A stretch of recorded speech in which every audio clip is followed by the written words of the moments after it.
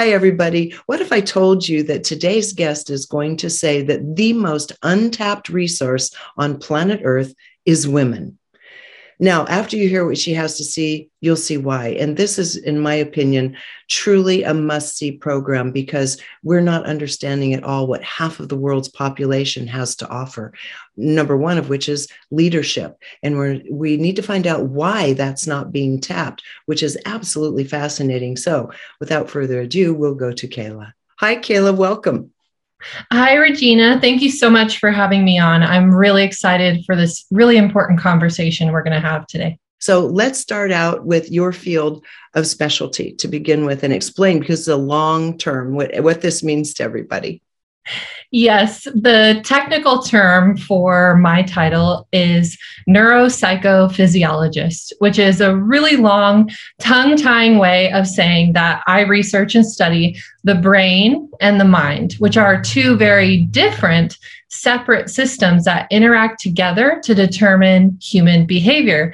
And what you were referring to is exactly right, which is a woman's neuropsychology is very different than a man's neuropsychology. However, the only really well represented in our scientific literature, neuropsychology and biological biorhythm that is understood is the male biorhythm. And there's some good reasons for that, but it doesn't make it fair for us ladies who are kind of left a little bit confused and misguided about our own bodies and how they function. So why is it that these scientific studies generally take place only among groups of men? You said it is a little more complicated with women, but it's rejecting those effects for half of the population. So why is this to begin with? Yeah, so this all started since clinical research began, and I'm not sure what year that was, but ever since the dawn of research and modern science, women have been left out of clinical research because of a couple reasons. One, they are risky research subjects because women can become pregnant at any time. That is unknown. And so, of course, whatever research is being done, the scientists are very careful to not include any women who could potentially become pregnant at any time during the study, which is a majority of women. And the other reason is that a woman's biochemistry, physiology, neurological function, and everything about a woman's biology changes significantly many times over the course of a month, which is the female biorhythm. And we'll talk about that in a little bit. But because of these major physiological changes caused by our female hormones, our ovarian hormones, we are difficult research subjects. So if you can imagine being a scientist and you want to study a subject, it makes it pretty difficult to study them when they are physiologically and biochemically changing all the time. So essentially, they're different research subjects each day. So that does make it difficult to do research on women. And I fully understand that as a researcher.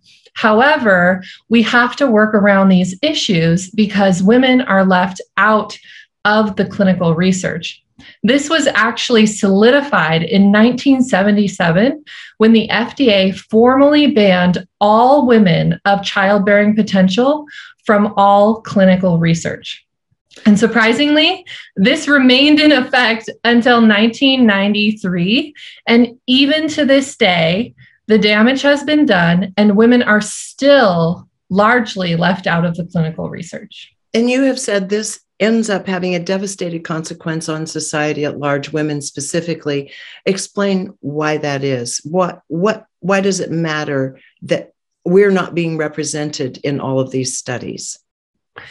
The devastating effect is that half of our population is disempowered by not having a full understanding of how their biological systems operate and how to meet their very basic biological needs, because women are lumped in with the findings of men. in the clinical research.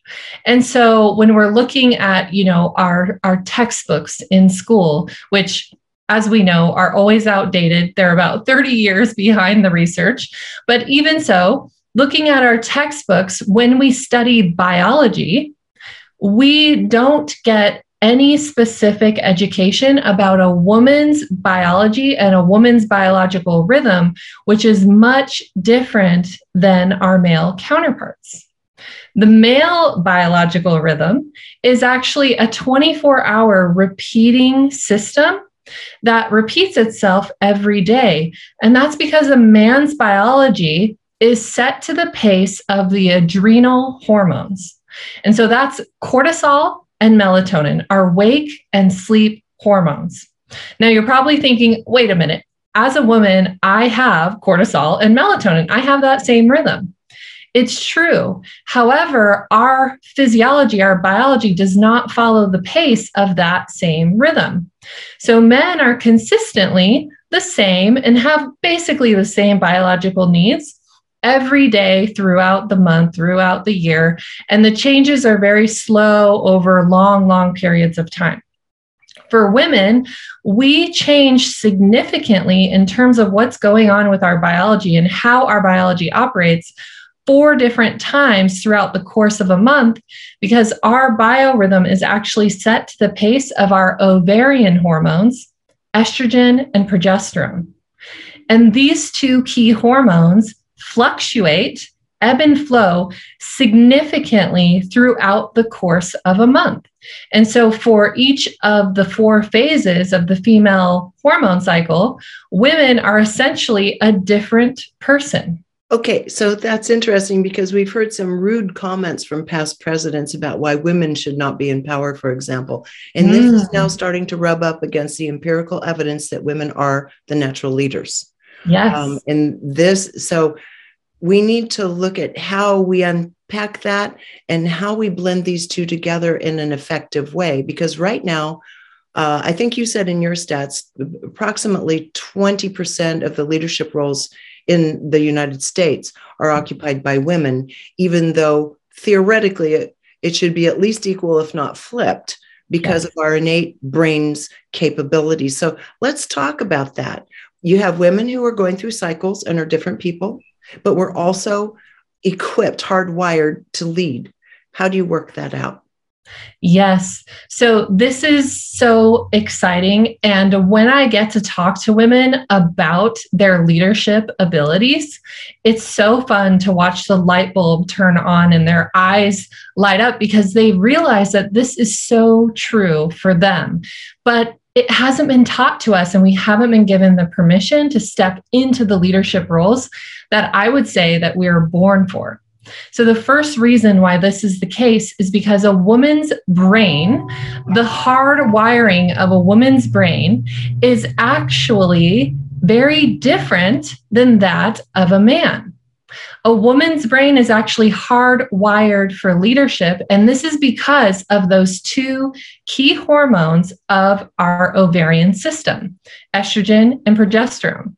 So in our brains as women, in the prefrontal cortex, the hippocampus, and the hypothalamus, we actually have high densities of receptors for estrogen and progesterone.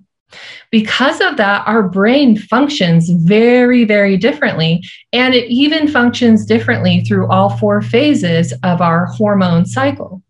So when looking at the brain scans of women in the largest brain scan study that was ever done, 40,000 men and women's brains studied, Dr. Daniel Amen of Amen Clinics found that women's brains actually have more activity in 70 out of 80 brain areas measured.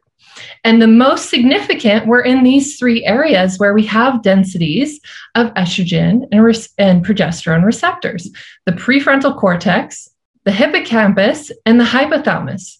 Now, this is significant for leadership specifically because these 3 brain areas are involved with the aspects of leadership: decision-making, navigational ability, verbal acuity, the ability to learn and teach, and also emotional intelligence.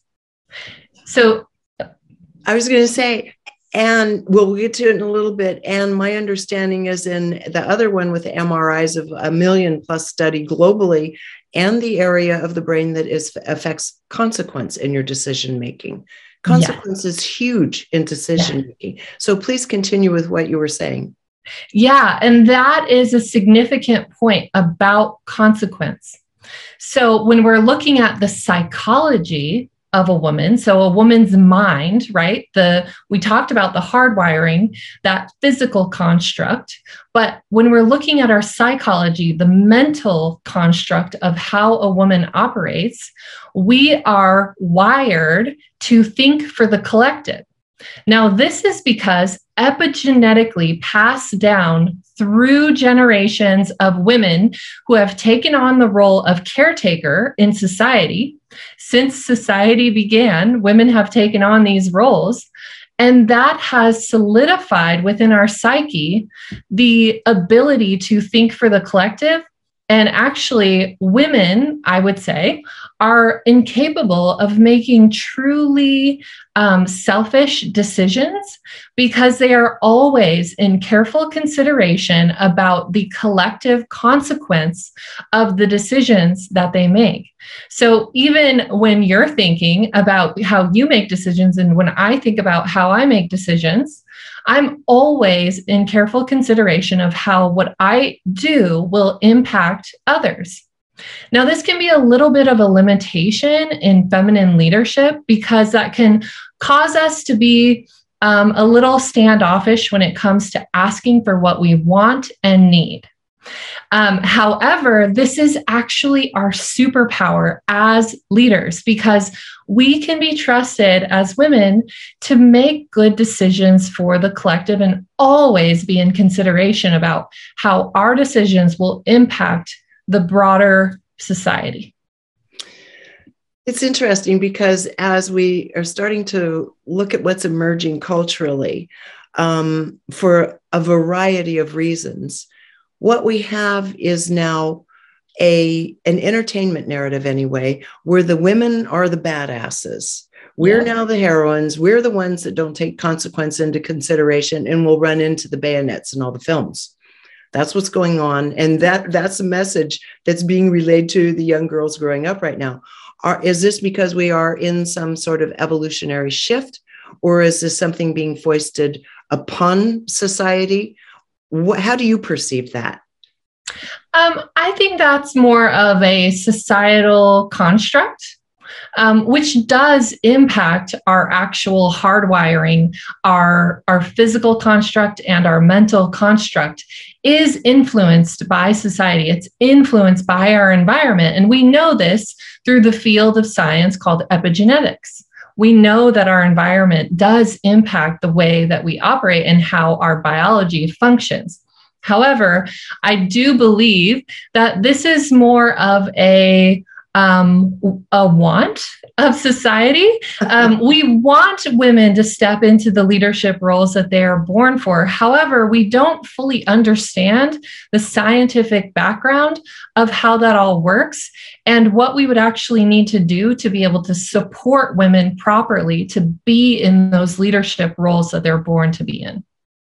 So let me ask you, in an ideal world, with the knowledge that you have, I mean, obviously this is going to take time, a great deal of education.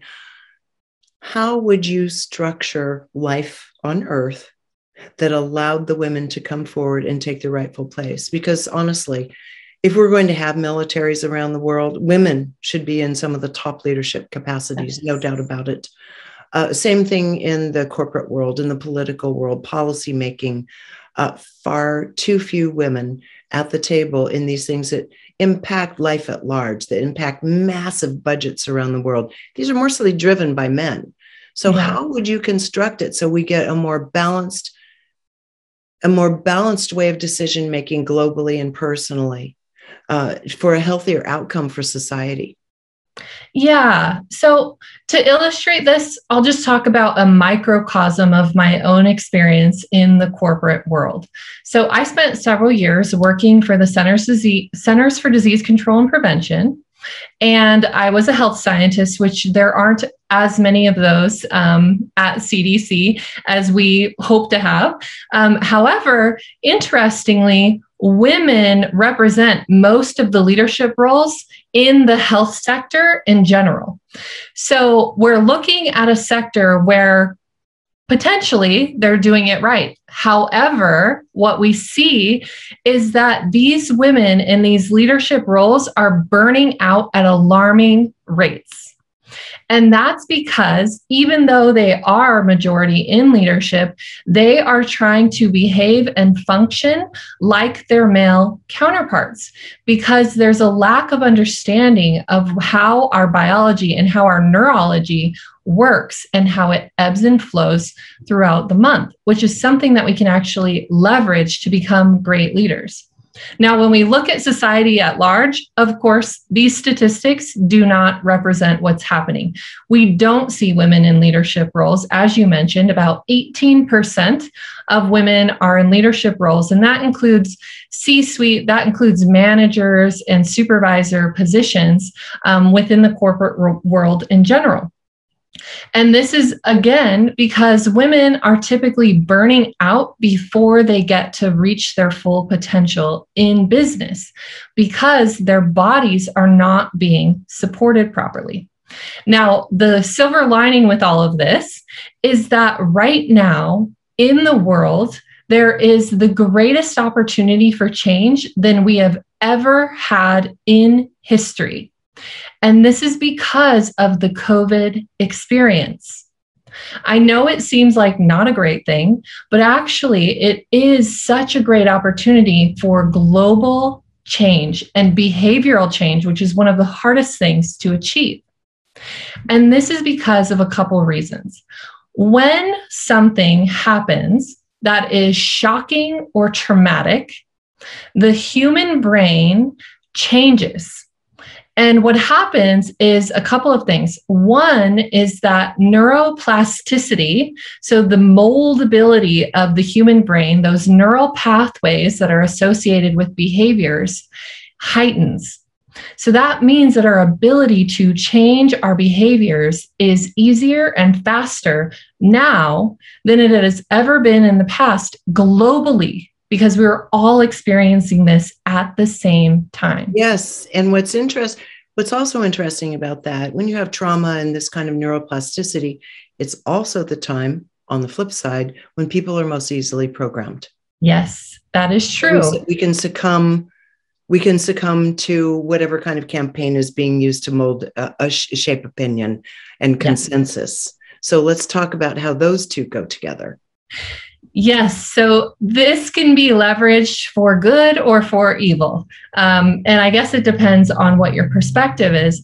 But I do believe that the powers that be that are out there, they're very smart, and they understand that this experience has been a great opportunity to change the political agenda, to get people to think and operate differently. And I've seen a lot of ways that this is manifested in a negative manner for society, and ways that this is manifested in a positive way. I'm an eternal optimist, so I always like to focus on the positive. And I think even how you and I are communicating now through Zoom, which wasn't typical even a couple of years ago, has now become the norm, which has allowed people more flexibility in their schedules, in their time management, and how they're able to connect and influence globally. So I think that this can be used as a great opportunity to change the hearts and minds of people around the world by giving them the evidence base, the science behind why women are such great leaders, and how we can start to empower women to step into those roles. So let's talk about what's happened on the ground, looking at the stats, looking at the economic stats as well. Yeah. Certainly in the United States, we're going through something called a period called the Great Resignation. Yes. And it doesn't mean we're resigning to something. It means we're resigning our jobs that are no longer serving, that are menial, that we're not being paid well enough. We're rejecting the things that don't work, which speaks to what you're saying. What I'd like to know is, do you have any stats on that in terms of the percentages of people that are quitting their jobs and just choosing to do life differently? What percentage of that is women? Yeah, these statistics are probably the most alarming thing that we really need to pay attention to in society if we want to change the standard, if we want to make changes where women are healthier, happier, and in these leadership roles. Because even just last year, we saw the largest mass exodus of women from the workforce that we have ever seen historically. 5 million just last year. Now, that is double the amount of men who left last year. As you mentioned, we're seeing the largest mass exodus in general, especially in the United States. But women are double that of men who are resigning. So women are disproportionately impacted by this experience with COVID and by this economic uproar. And isn't this mostly because we still are? We may be in entrepreneurs, we may have a role in a corporation, but we're still mothers. We're still often at the center of the household, still have to keep all that rolling. And COVID really kind of, as schools closed and daycare wasn't available any longer, it changed all that. I mean, it seems it was a very practical reason why women left the workforce. But now schools are back open again and women are still leaving. What's going on? Yeah, so we're on track to match or even worsen those statistics this year, which is still extremely alarming. My guess is by the end of this year, we will see 3 times as many women leaving the workforce this year than men. And this... Kayla, what do you attribute that to if we do now have daycare, if schools are now open? Yes, because women had a chance for the last couple of years to actually work at their own pace. And they're realizing that the constructs and the schedules, the environments and infrastructure of the corporate world really works against their biology. They may not understand that that's exactly what's going on, but they do understand that working at their own pace and working in partnership with their body, having a rhythm that works for them from home, or at least having more flexibility in their schedule, feels good. And there's a reason why that's the case. It's because our biology is in a cyclic rhythm, and we don't operate the same day in and day out. However, our corporations and our society is set up in such a way that the expectation is that we need to operate and perform exactly the same every day. Now, going back to the biorhythms, as we know, our male counterparts do have a repeating biorhythm and pretty much the same biological needs day in and day out. So that kind of system really works well for them, but it doesn't work well for us as women. I hope you're enjoying this video, because if you are, there are dozens more like it on my site, all supported by people like you. So if you'd like to keep this work rolling in and join our community, just click on the Patreon button at reginameredith.com. That also gives you access to insider commentary, my live book club, and other live events with special guests. So join in. Thanks. We're going to go to each end of the spectrum age-wise, okay? Mm-hmm. First of all, you, among your peers, I don't know your age because you're so pretty and you look younger than your actual years, but I'm going to say probably maybe a millennial. Are you in the millennial category still? Yes. Okay. You're in the millennial category. And are you noticing this among your peers, that the women simply are not wanting to go back to the old way, first of all? Absolutely. And not only are they not wanting to, they are refusing to. Mm-hmm. And I believe that that's because we're having this increased neuroplasticity. And so we're understanding that changing these behaviors is not only possible because we've done it now, but it also feels better. It feels more aligned with our bodies and what we need. Okay, so now this is going to happen over time. This has to happen over time. It's critical that it ends up happening, that this is integrated into our understanding of how life works, how women work, and where our true power lies. So let's go to the teenage status. So you have girls that have these hormones fully kicked in. We know that from ourselves in childhood, how challenging it is to even show up for school certain days of the month where you're feeling so terrible you can't even think straight. How do we start integrating this on an educational level? And then after that, I'm going to have you go into what happens when women are postmenopausal. Yes, I love this question. And this is so near and dear to my heart because I believe that our change is going to take a bottom up and a top down approach. Top down is going after the corporations and societal constructs, environments, infrastructures, and shifting them to support the women, the adult women who are already in those roles. The bottom up approach is educating our young women properly about their feminine biology. So if you can think back to sex ed in elementary school, I can remember what I was told is, one, I'm going to start having a period. It's going to be really scary. I'm going to have blood. I'm not going to like it. And I'm also going to potentially grow boobs, and that the whole process is going to make me a little crazy. I remember that was the education that I got in sex ed. That's more than I got. Yeah. And then after that, I'm a little bit different by going through the higher educational system in the biological sciences my entire life, now in my doctoral program. And the scary part is not once in my educational career have I ever taken a course that explained a woman's biology and biological rhythm is different than men's.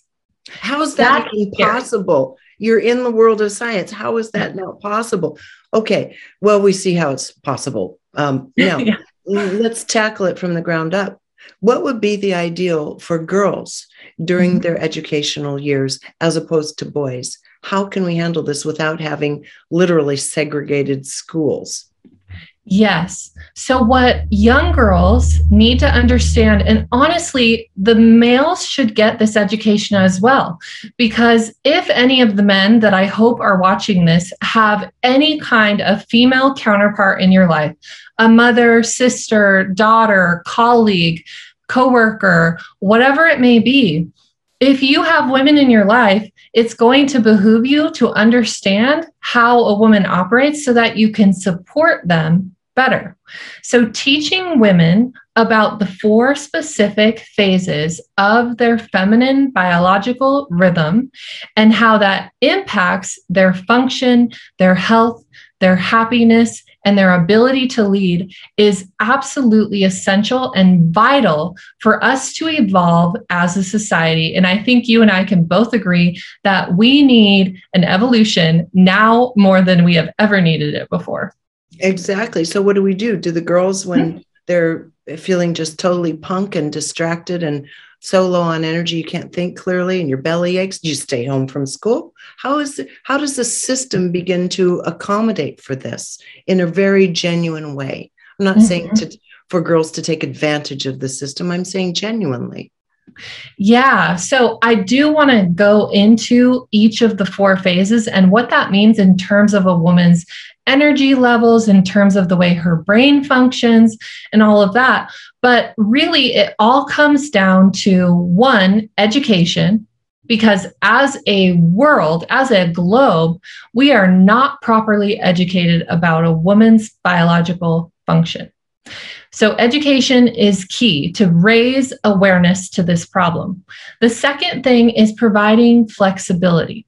Now, that doesn't mean that girls get to have days off from school just because their energy is lower. However, it may require a change in how our classrooms are set up, in how breaks can be taken, in terms of hours of school operation, in terms of can assignments be due on a monthly rhythm? That way, women can decide when they have the right cognitive function to tackle those assignments and still get them completed on time. So I feel like there are so many creative ways that we can do this. And we'll probably see these shifts more in like the Montessori school system before we see it in our traditional educational system. Unfortunately, the science is going to have to catch up. The scientific community is going to have to catch up, and hopefully that will start to happen. So I do think that little changes can be made. And then when it comes to a woman in her operation, an adult woman in her job, in her family unit, in her community, whatever role she has, there are different ways that we can take control and ownership of our biological rhythm, our physiology, and actually leverage the benefits to be more efficient and more effective and essentially get more done in less time if we're offered the flexibility to do so. What happens then when we're talking about menopause, women who are through the wild rushes, but still have the hormones? Yeah. Yeah. So what happens in menopause or through perimenopause and postmenopause is that a woman's ovarian system, the woman's ovarian hormones, is passing on the baton from the ovarian hormones to the adrenal hormones. And so when that happens, a woman just doesn't automatically shift and become a man, right? We still have higher levels of estrogen and progesterone than our male counterparts. But what is anecdotally being shown right now, the anecdotal evidence is that women, even after they go through that shift from the ovarian hormones to the adrenal hormones, taking on the leadership role of the biology, their biology has already been groomed for years and years and years into this month-long system. And so the women who are postmenopausal now report still having a monthly cycle, a month-long system of when they have higher energy or lower energy, when their brain is a little more clear, when they have a little more brain fog, when their mood is more elevated, when their mood is lower. And this, in my opinion, my theory is that women still experience a month-long rhythm because their physiology has been groomed for so many years to be on this month-long cycle, and it doesn't just stop like that. Now, the research needs to catch up on this significantly. There is absolutely no research that is exploring this. And there's actually no research that even acknowledges the female biorhythm as a complete comprehensive system. It's all in silos that has shown us that, yes, our ovarian hormones during our childbearing years do impact our greater physiology. However, the big picture is that our whole entire biological rhythm is in this month-long system. Now, I would love to have a big cohort of thousands of postmenopausal women and study their physiological changes throughout the month, something that I hope to do in the near future, just to see what does that rhythm actually look like post-menopause. I wish you luck. I hope you get that together. I'm sure you will. You've been doing some great work already. So this is really quite the conundrum. Here you have, as we talked about in the beginning, these natural leadership skills with so many parts of the brain saturated in their functioning at a given time. And we already talked about how that shows itself. And at the same time, a body and being who is going through these waves of energy, and the emotional body is connected to that as well. It's It's really quite complex and it's quite a conundrum.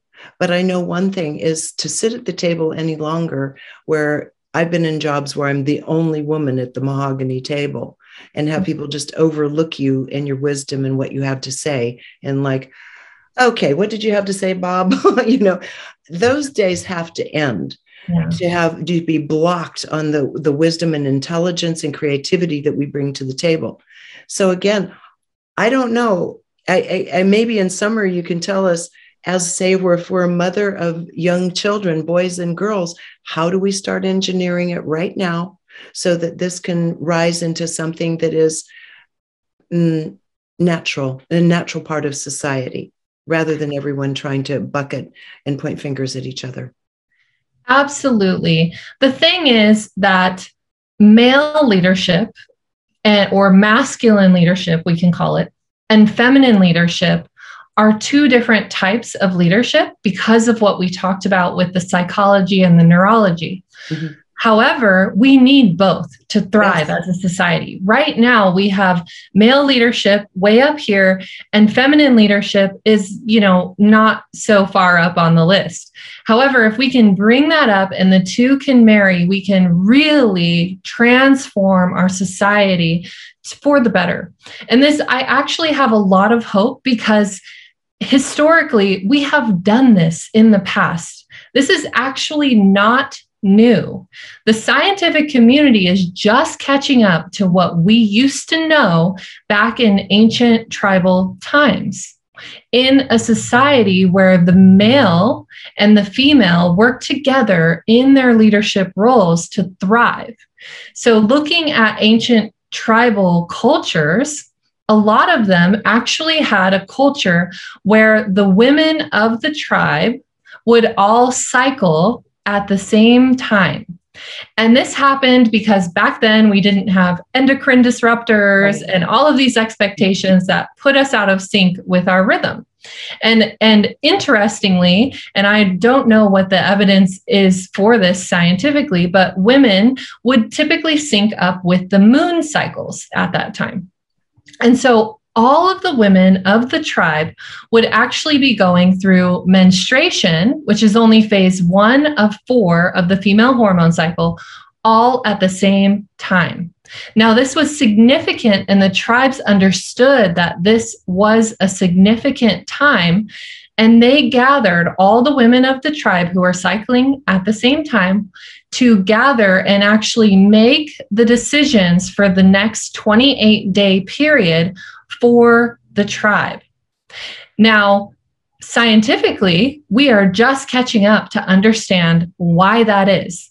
The tribes were a lot smarter than we even are with all these medical innovations and scientific innovations that we have now, but we're starting to understand why that was the case. So in phase 1, menstruation, which again is only phase 1 of 4, estrogen and progesterone are at their very lowest levels of the entire month. Now, when we look at the brain scans of women and what that means cognitively, it sounds like it might not be a great thing, but actually a woman's brain has higher cognitive empathy capacity during that specific time because of those low levels of those two hormones. Now, cognitive empathy is just a fancy scientific term for intuitive insight. So a woman's intuition is a real thing, and we're starting to be able to measure it, and it's significantly heightened during that first phase. Now, the problem is that we as women are not leaning into this benefit, and we're not actually even experiencing this benefit largely because we're ignoring our biological needs during that phase. So again, going back to that low level of estrogen and progesterone during phase 1, what that means physiologically is that our cells generate less ATP during that time. So we have less energy. We also have a lower metabolic function during that time. And so our biology starts to kind of slow down. And this is so brilliantly designed. The female body is absolutely brilliant in the way that it's designed in this monthly rhythm, because our body is telling us, slow down and go inward so that you can actually tap into this cognitive benefit happening. Makes sense. But we do the opposite. Instead of listening to those lower levels of energy, instead of slowing down with our metabolic function, we drink extra cups of coffee and we take all the kinds of smart drugs or supplements, vitamin B12, all of these things to push through. And when we do that, we don't get that cognitive benefit. Now, the cool part about this, and the cool part about this is that all 4 phases of our female hormone cycle have significant cognitive benefits and physiological changes that we must listen to in order to meet our biological needs. Can you do me a favor and just go through the other 3 kind of briefly so we get an idea of the strength of each of those phases? Yes, absolutely. We'll do a quick and dirty rundown. Yeah. So phase 1, again, is menstruation. And typically, this is the only phase that most women are even aware that they have. That's when we're actively having a period, right? So going from phase 1 menstruation into phase 2 is the follicular phase. And I just have to mention a caveat that all 4 phases don't have their own perfect little box. However, the significant shifts do mark the shifts in the phases. So in the follicular phase, which is phase 2 of the female hormone cycle, the key player is estrogen. Estrogen is rising to a peak steadily throughout this phase. As estrogen rises, our energy levels rise, our ATP production rises, our metabolic function rises, and actually in our brains, we get more activity of the mood-boosting neurochemicals, neurotransmitters, as estrogen rises. So during this phase, what we see with our cognitive ability is a couple interesting things. One is that our emotional intelligence enhances steadily as estrogen rises. The other thing is that our navigational ability, an ability to strategically think, enhances as estrogen rises. So if you think about this as a woman in the corporate world or in the world of business, you can really start to leverage this. Phase 1 is your time for analysis. That's when you have that intuitive insight, and it's when you can shed the fat, so to speak, know where to allocate your resources. Phase 2, you can carry out those strategic plans. And because your emotional intelligence is rising throughout this phase, you can interact in a more productive way with your teams. You can delegate, and you can really leverage that ability to strategically and navigationally think. Ovulation is a very short phase, only 1 to 3 days, depending on the woman. And this is marked by the peak in estrogen, along with luteinizing hormone and follicle stimulating hormone. And so the peak of these 3 hormones also marks the peak in our energy levels, marks the peak in our metabolic function. Also, our strength and endurance is higher during this time. So this is a really great time to really ramp up your exercise routines, and it won't harm your biology to do so. And this is actually when we have greater charismatic influence. So in the world of business, this is when we should be doing our pitches. This is when we should be doing our strategic partnerships. This is when we should really leverage that ability, especially the women in leadership roles.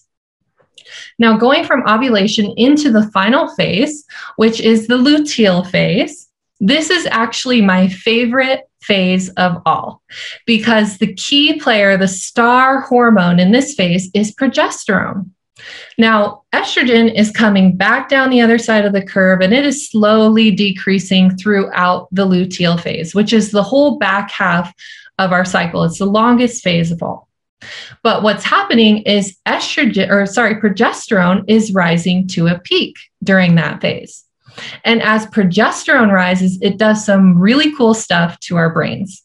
One is that we get enhanced brain-derived neurotrophic factor, BDNF. Now, this enhances both neuroplasticity and neurogenesis. So I actually call this phase the grow phase because our brain is literally growing. It's more moldable and plastic, but also we are generating new neurons at a higher rate during that phase than any other time. Now, the other interesting cognitive shift that happens within our brain is that we have enhanced verbal acuity during this phase. And that's in relation to, yes, the brain-derived neurotrophic factor and that neuroplasticity, but it also has to do with the enhanced ability for memory consolidation and enhanced activity of the GABA neurotransmitter, which helps us to get restful sleep. Now, to benefit from that cognitive superpower, we can call it, during that phase of verbal acuity and the ability to learn and teach, is that we must get quality sleep during this phase. If not any other phase, this is when we really need to focus on quality sleep to get those benefits. This is absolutely fascinating because I don't think anyone watching this has really understood how our brains are operating during these cycles of our lives. I mean, as you said earlier, this is absolutely critical information we have to enfold into society at large and the functioning of society at large. Lot to think about.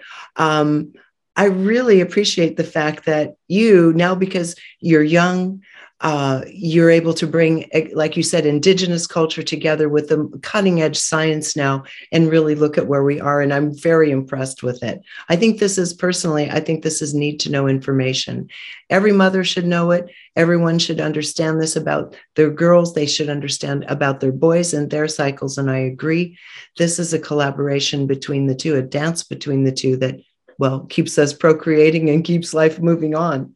So any final thoughts on this before we say goodbye? There's a lot to chew on right here. Yeah, I know that this is so much information to really wrap your brain around. And it's something that I just love to talk about. There's so much more to unfold as well. But for any of the men and women listening, I think we really need to understand that the women of this world are our greatest untapped resource to evolve society forward. All we have to do is simply, one, understand their biological functions and needs and support them so that they can thrive and be the leaders that they're born to be. So if you have daughters, especially, please teach them about the 4 phases of their cycle and start tracking. It starts with self-awareness, listening to our bodies, learning how they function, and trusting that our body is so brilliant and it knows exactly what it's doing. We just have to trust it. Indeed. Thank you so much. Kayla, can you tell us how anyone can reach you or follow some of your work? Is there a way to reach out to you at this time? Where will we find you? Yes. One great place is on Instagram. My handle is at biocurious_Kayla. And then if you want to learn more about the female cycles and biological rhythms and how this impacts our functioning, go to herbiorhythm.com. Very good. Kayla, thank you so much. I know you have an incredibly bright future ahead of you, and I really appreciate the depth of knowledge and wisdom you've given us today. So now it's up to us, know thyself, and then implement it in our families, in our corporations, in our governments, and so forth. Thank you again, Kayla. Thank you so much. This was such a fun conversation. Okay, everybody, that's really mind-blowing to understand the depth of what we're being confronted with right now as a society and the beauty of how we can actually start embracing it and bringing the whole game up for the planet, for all of us. So again, it's biocurious_Kayla at Instagram. You can go there and take a peek and go on from there. Until next time, thank you for joining us here at reginameredith.com.